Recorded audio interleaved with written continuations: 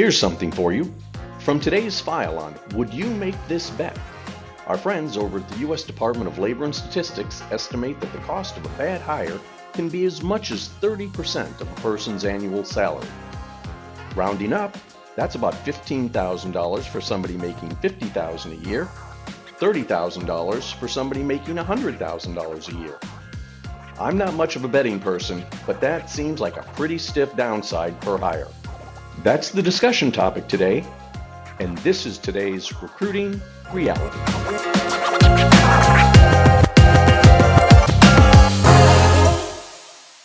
So hello world, and welcome to the Recruiting Realities podcast by Joveo. As you two gentlemen know, my name is Heather, and I am joined today by Doug Shotterock, my fearless co-host. Doug, if you want to say hello. Hello, everyone. Hello out there. And is the name of the podcast goes, and if you remember the probably 10 or 12-year-old sitcom here in the States, Reality Bites.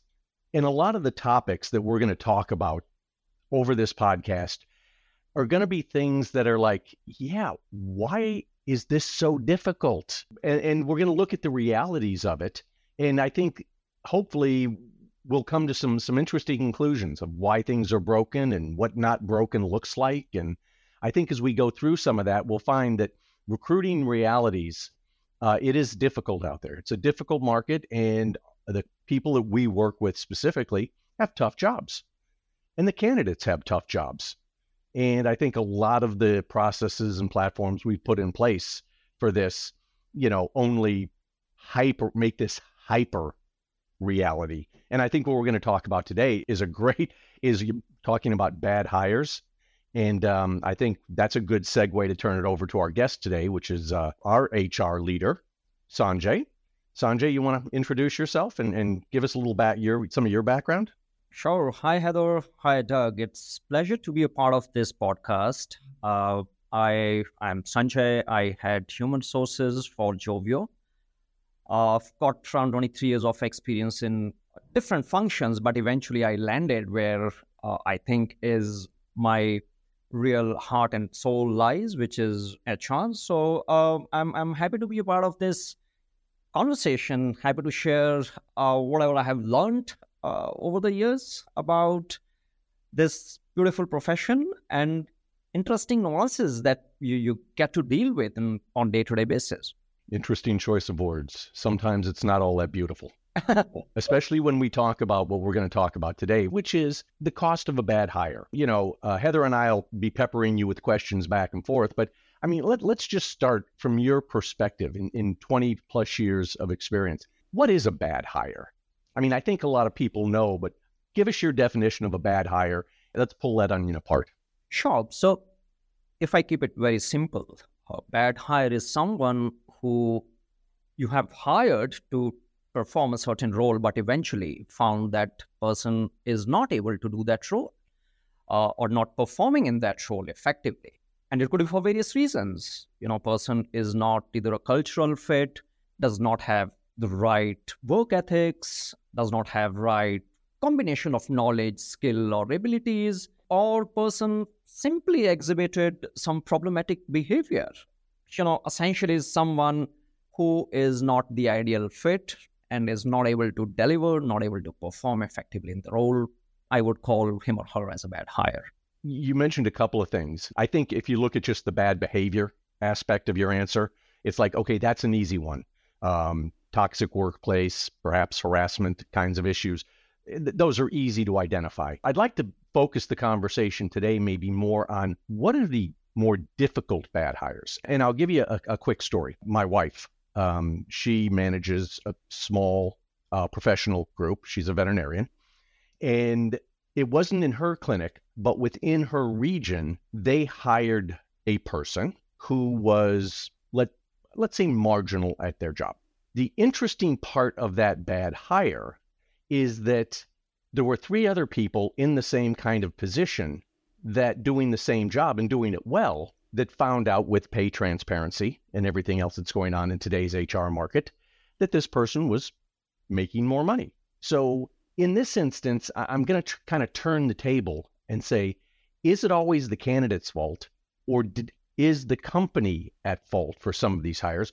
Whereas this person came in and wasn't really a bad hire, is the way wasn't a behavioral problem, marginally good at their job. But what happened is they lost 3 other people who quit and took other jobs because they saw that person going, something's not right here. I mean, does that fall into the bad hire category? Yes, you could put that, because it has an impact. It had an impact in terms of you losing, some of your experienced resources. Now, it may not necessarily be that person's fault, or you can't possibly, define that person as really, really bad hire, but it somehow reflects that your hiring processes were not robust enough to take into consideration a lot of other nuances, the fitment, the cultural fitment, the compensation kind of parity, looking at right experience for right kind of role. So I think those sort of finer nuances, which are equally important for somebody to be able to fit in well within the role or perform well, and also ensure that everyone else in the team is equally effective. That didn't happen. Yeah. So it eventually, in my mind, didn't yield the optimal outcome. And in that sense, it was a bad hire. And there is no guarantee that, the other people will not leave, if some of those things are not set right. So it's like a spiral. If you get someone who you haven't really given a good thought into a lot of things, some of the things that I mentioned, could kind of spiral into a lot of negativity in the team, loss of focus, lack of motivation, and then you will have to make a decision, whether it was a right hire or not. And obviously, in my mind, I think you will end up making a decision that it was a bad hire. So I think, Sanjay, you touched on a few different groups of stakeholders, if you will, who are affected by this bad hire. So the team, obviously, was one aspect of that. Who else is commonly affected by bad hires? I can think of the individual, the client possibly.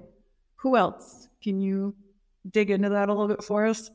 No, I think that's a very important question, Heather. So if you make bad hire as a center of universe and see who are the people who revolve around this person, or who this person touches or interacts with, I think bad hire, you would see, would impact quite a few people. You talked about team. Obviously, team will get impacted for the reason that we mentioned: loss of morale, motivation, maybe a conflict of some sorts. Company who's invested a lot of time, effort, resources to go through the recruitment process will also be at a losing end. Loss of productivity. And eventually, if you make a decision to hire that person or hire for that role again, you'll have to again invest time, effort, money. Now, so company is at loss. Look at it this way. A person is a microcosm and organization is a macrocosm. So what you see in organization as a macrocosm is represented in that employee as a microcosm, because employee is the smallest unit that represent that organization. Now that person is also interacting with various employees. If the person is not right person culturally, or right for the role in terms of productivity, in terms of competence, values, it's going to impact other employees as well, whether within the team or in the rest of the organization. Look at the manager who has to manage that person, is going to put a lot of pressure on that person. How do I deal with this? I mean, do I invest time in coaching, mentoring, or correcting that person's mistakes, or passing on some of the substandard work that person may be doing to someone else to correct? So manager is also under a lot of pressure. Well, I think there's also then to that, managing bad hires is different than managing an employee or a team. If a team's running smooth, management's easy. So the fact is the manager may not even be equipped to manage this particular employee. Absolutely. So it could start impacting managers' productivity or, focus, because, a lot of time, effort, mental bandwidth is going to be spent on this person. We didn't touch upon another thing, which is clients. There's going to be huge adverse impact on clients and customers if person is in a customer facing or customer service kind of role. It could lead to damaging your reputation or loss of business. Or if you have some high quality customers, they might very quickly form a very negative perception about what's going on in the company. So yeah, bad hire has cost. Yeah, we all know how, what is it? Something like people are 10 times more likely to tell about a negative experience than a positive one. My stats are probably dead wrong, but significantly more likely to pass on a bad review. That's an interesting thought process, Sanjay, because clearly it's a huge impact. If it's poor client experience, it could have a revenue impact and churn impact. But at the same time, I don't think companies can look to their clients to be identifying their bad employees. I think it's kind of incumbent upon the company to, monitor their employees, monitor their effectiveness, and take actions as required so that clients are not, when your clients are making these decisions, it's probably too far down the line to help out. So let's kind of change the topic a little bit to how do you identify a bad hire? And, what are the steps that somebody should take? I mean, it's always not clear. Right. So it's a great question. I think organizations many times they find out only when there is a damage starts to occur, and then they start doing analysis. Is this because of this person? So it all starts with, while you're onboarding a person, did you onboard that person effectively in their orientation or assimilation period? You'll get some signs whether the person is a culturally right fit, understand nuances of the role, is picking up the basic aspects of the role quickly and effectively or not. So I think those initial couple of weeks will throw a lot of hints at you, which should be very quick enough to kind of do a quick hypothesis whether you've had a right person, whether the person is effectively performing the role or not. So once you've found that no, person is not, then comes the real tough task. Now, what do you do next? And many a times, Heather, Doug, I have seen in organizations, there is a sunk cost fallacy associated with bad hire. Many times when you have spent a lot of time, effort to get someone for a specific niche role, which is not easy to fill in. So you kind of stick on with the person, think that things will change automatically over a period of time, but that doesn't happen. So once you have identified, you got to move very quickly, swiftly to identify that whether this issue, this problem could be resolved with coaching, mentoring, training. Does it fall in that kind of zone, realm? If that's the case, invest time in that. But if you know for sure this is not going to help, then you'll have to quickly look at managing that person out before damage starts becoming very, very apparent and clear. Let me ask you a question, Sanjay. I've heard increasingly of people hiring on a trial basis, basically doing a month-to-month contract as a way to kind of in lieu of a trial period. I mean, for a long time it was called temp, right, or temp to hire is what a lot of the staffing firms would used to use. Temp to, you bring them on as a temp, and then if you like them after X amount of time, you hire them permanently. But yeah, that's a great question. It seems like it's becoming more widespread. What are your thoughts on that as an approach to preventing bad hires? Oh, that's a great point, Heather. I really don't have a definitive view whether this is the right process or wrong. It depends where are you using that kind of approach and how effectively do you manage that. Because one of the connotation that is associated with a temp kind of role or contract role is that it may not be a permanent role, or it's just a temporary assignment. So it might become difficult for you to kind of get best of the people to apply for that role. And we have seen that, as soon as you say, hey, it's a contract role, it's a temp role. But if you perform well, we will try and kind of convert into full-time employment. And if you make that kind of pitch for someone who's really, really good, unless they are under tremendous pressure to kind of pick up an assignment very quickly, they will be reluctant. They would look for more certainty and more permanent sort of a role.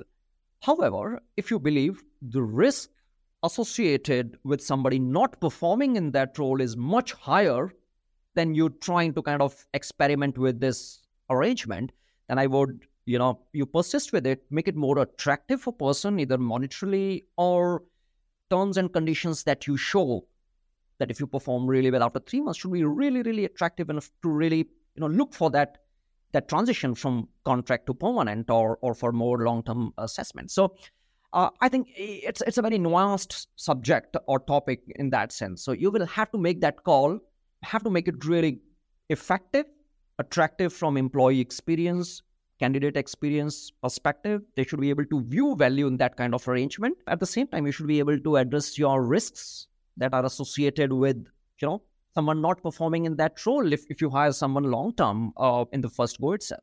Or having somebody who performs really well and then moves on at the end of your 3-month contract. That's also a risk. That was a great question. Let's kind of go down one last thought process.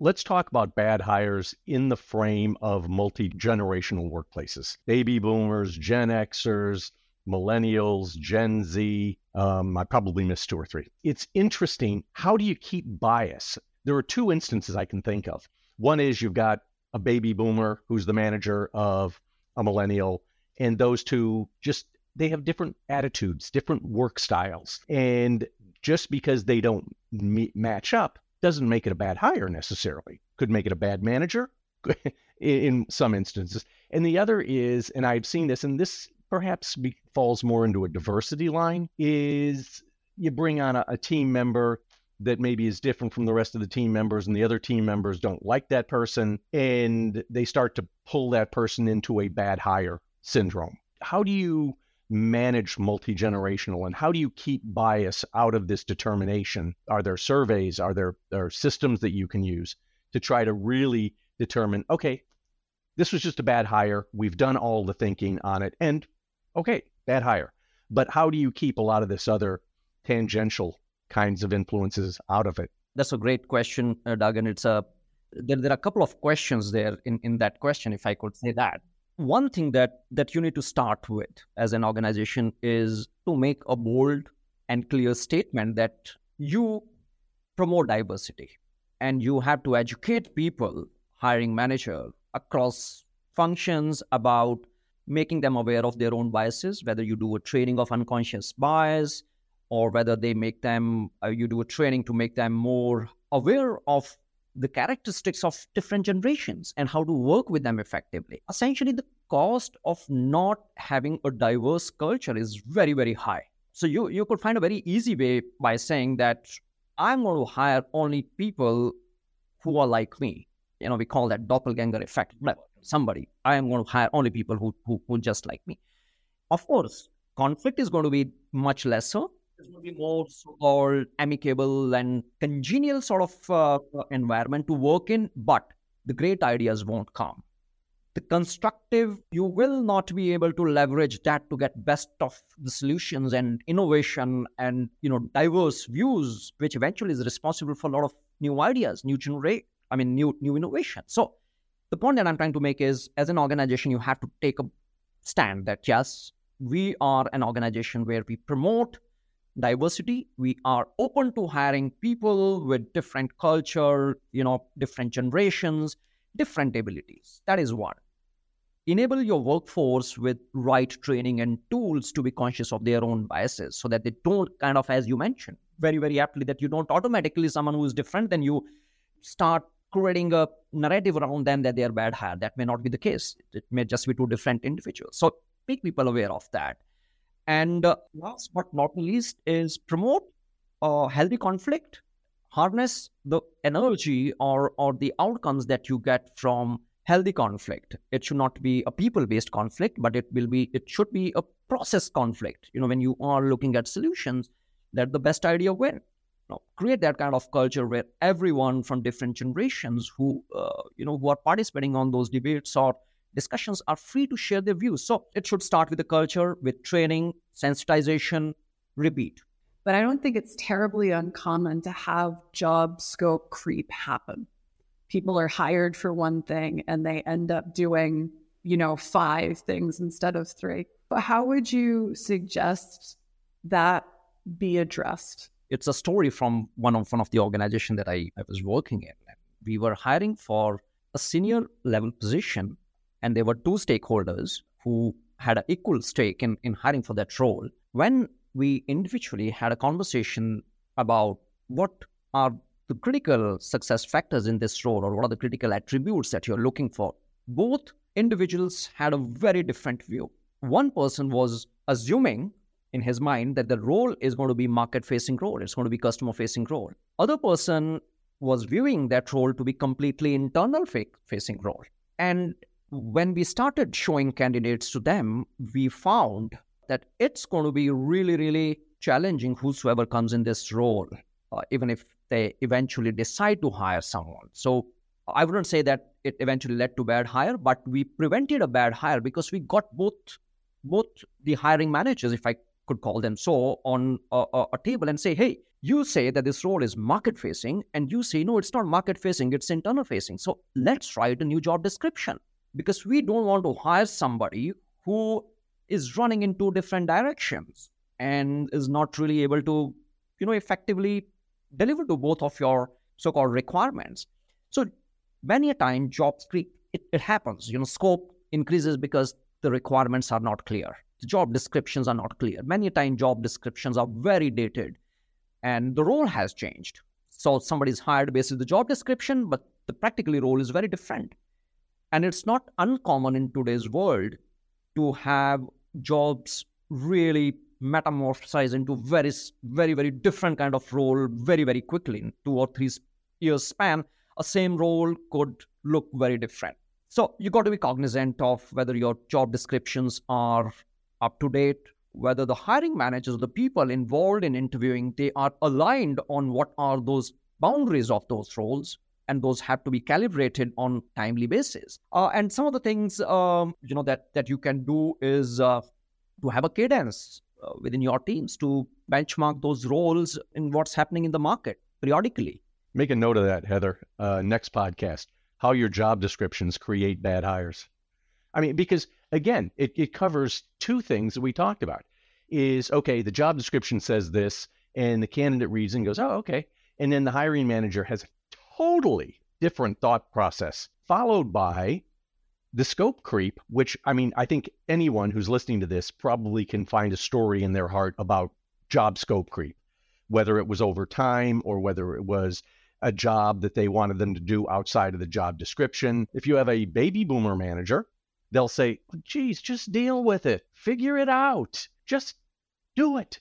And you might have an entirely different generation going like, yeah, but that's not my strong point. That's not what I was brought on to do. I can see a lot of those situations happening. So yeah, I think you're right. I think that'll be another reality that we explore a little ways down the road.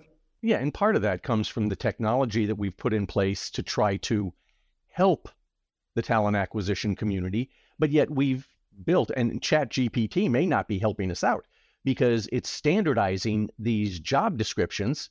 They all kind of look alike, and then companies have spent thousands and thousands of people hours to standardize their job descriptions and write them and put them into the ATS so that when this job at this grade is opened and this rec number is given, here's the job description that goes with it, without any real thinking at the department, location, or even specific job level. Because even a customer service job, if you're a customer service rep for probably 10 or 20 SMB, small to medium-sized business clients, and you're a customer service rep for 2 of the company's largest clients, those 2 roles are different.